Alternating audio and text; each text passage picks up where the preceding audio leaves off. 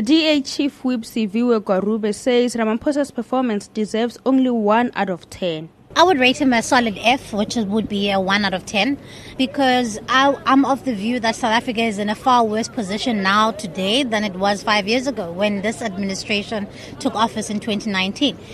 These thoughts were echoed by the IFP spokesperson Mkhuleko Tlengwa, who says Ramaphosa's administration has done nothing to advance the lives of South Africans.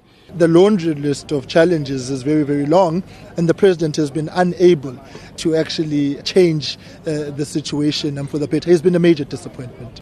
But the ANC spokesperson Mahlengi Pengu Mutsiri believed the president's performance was above par.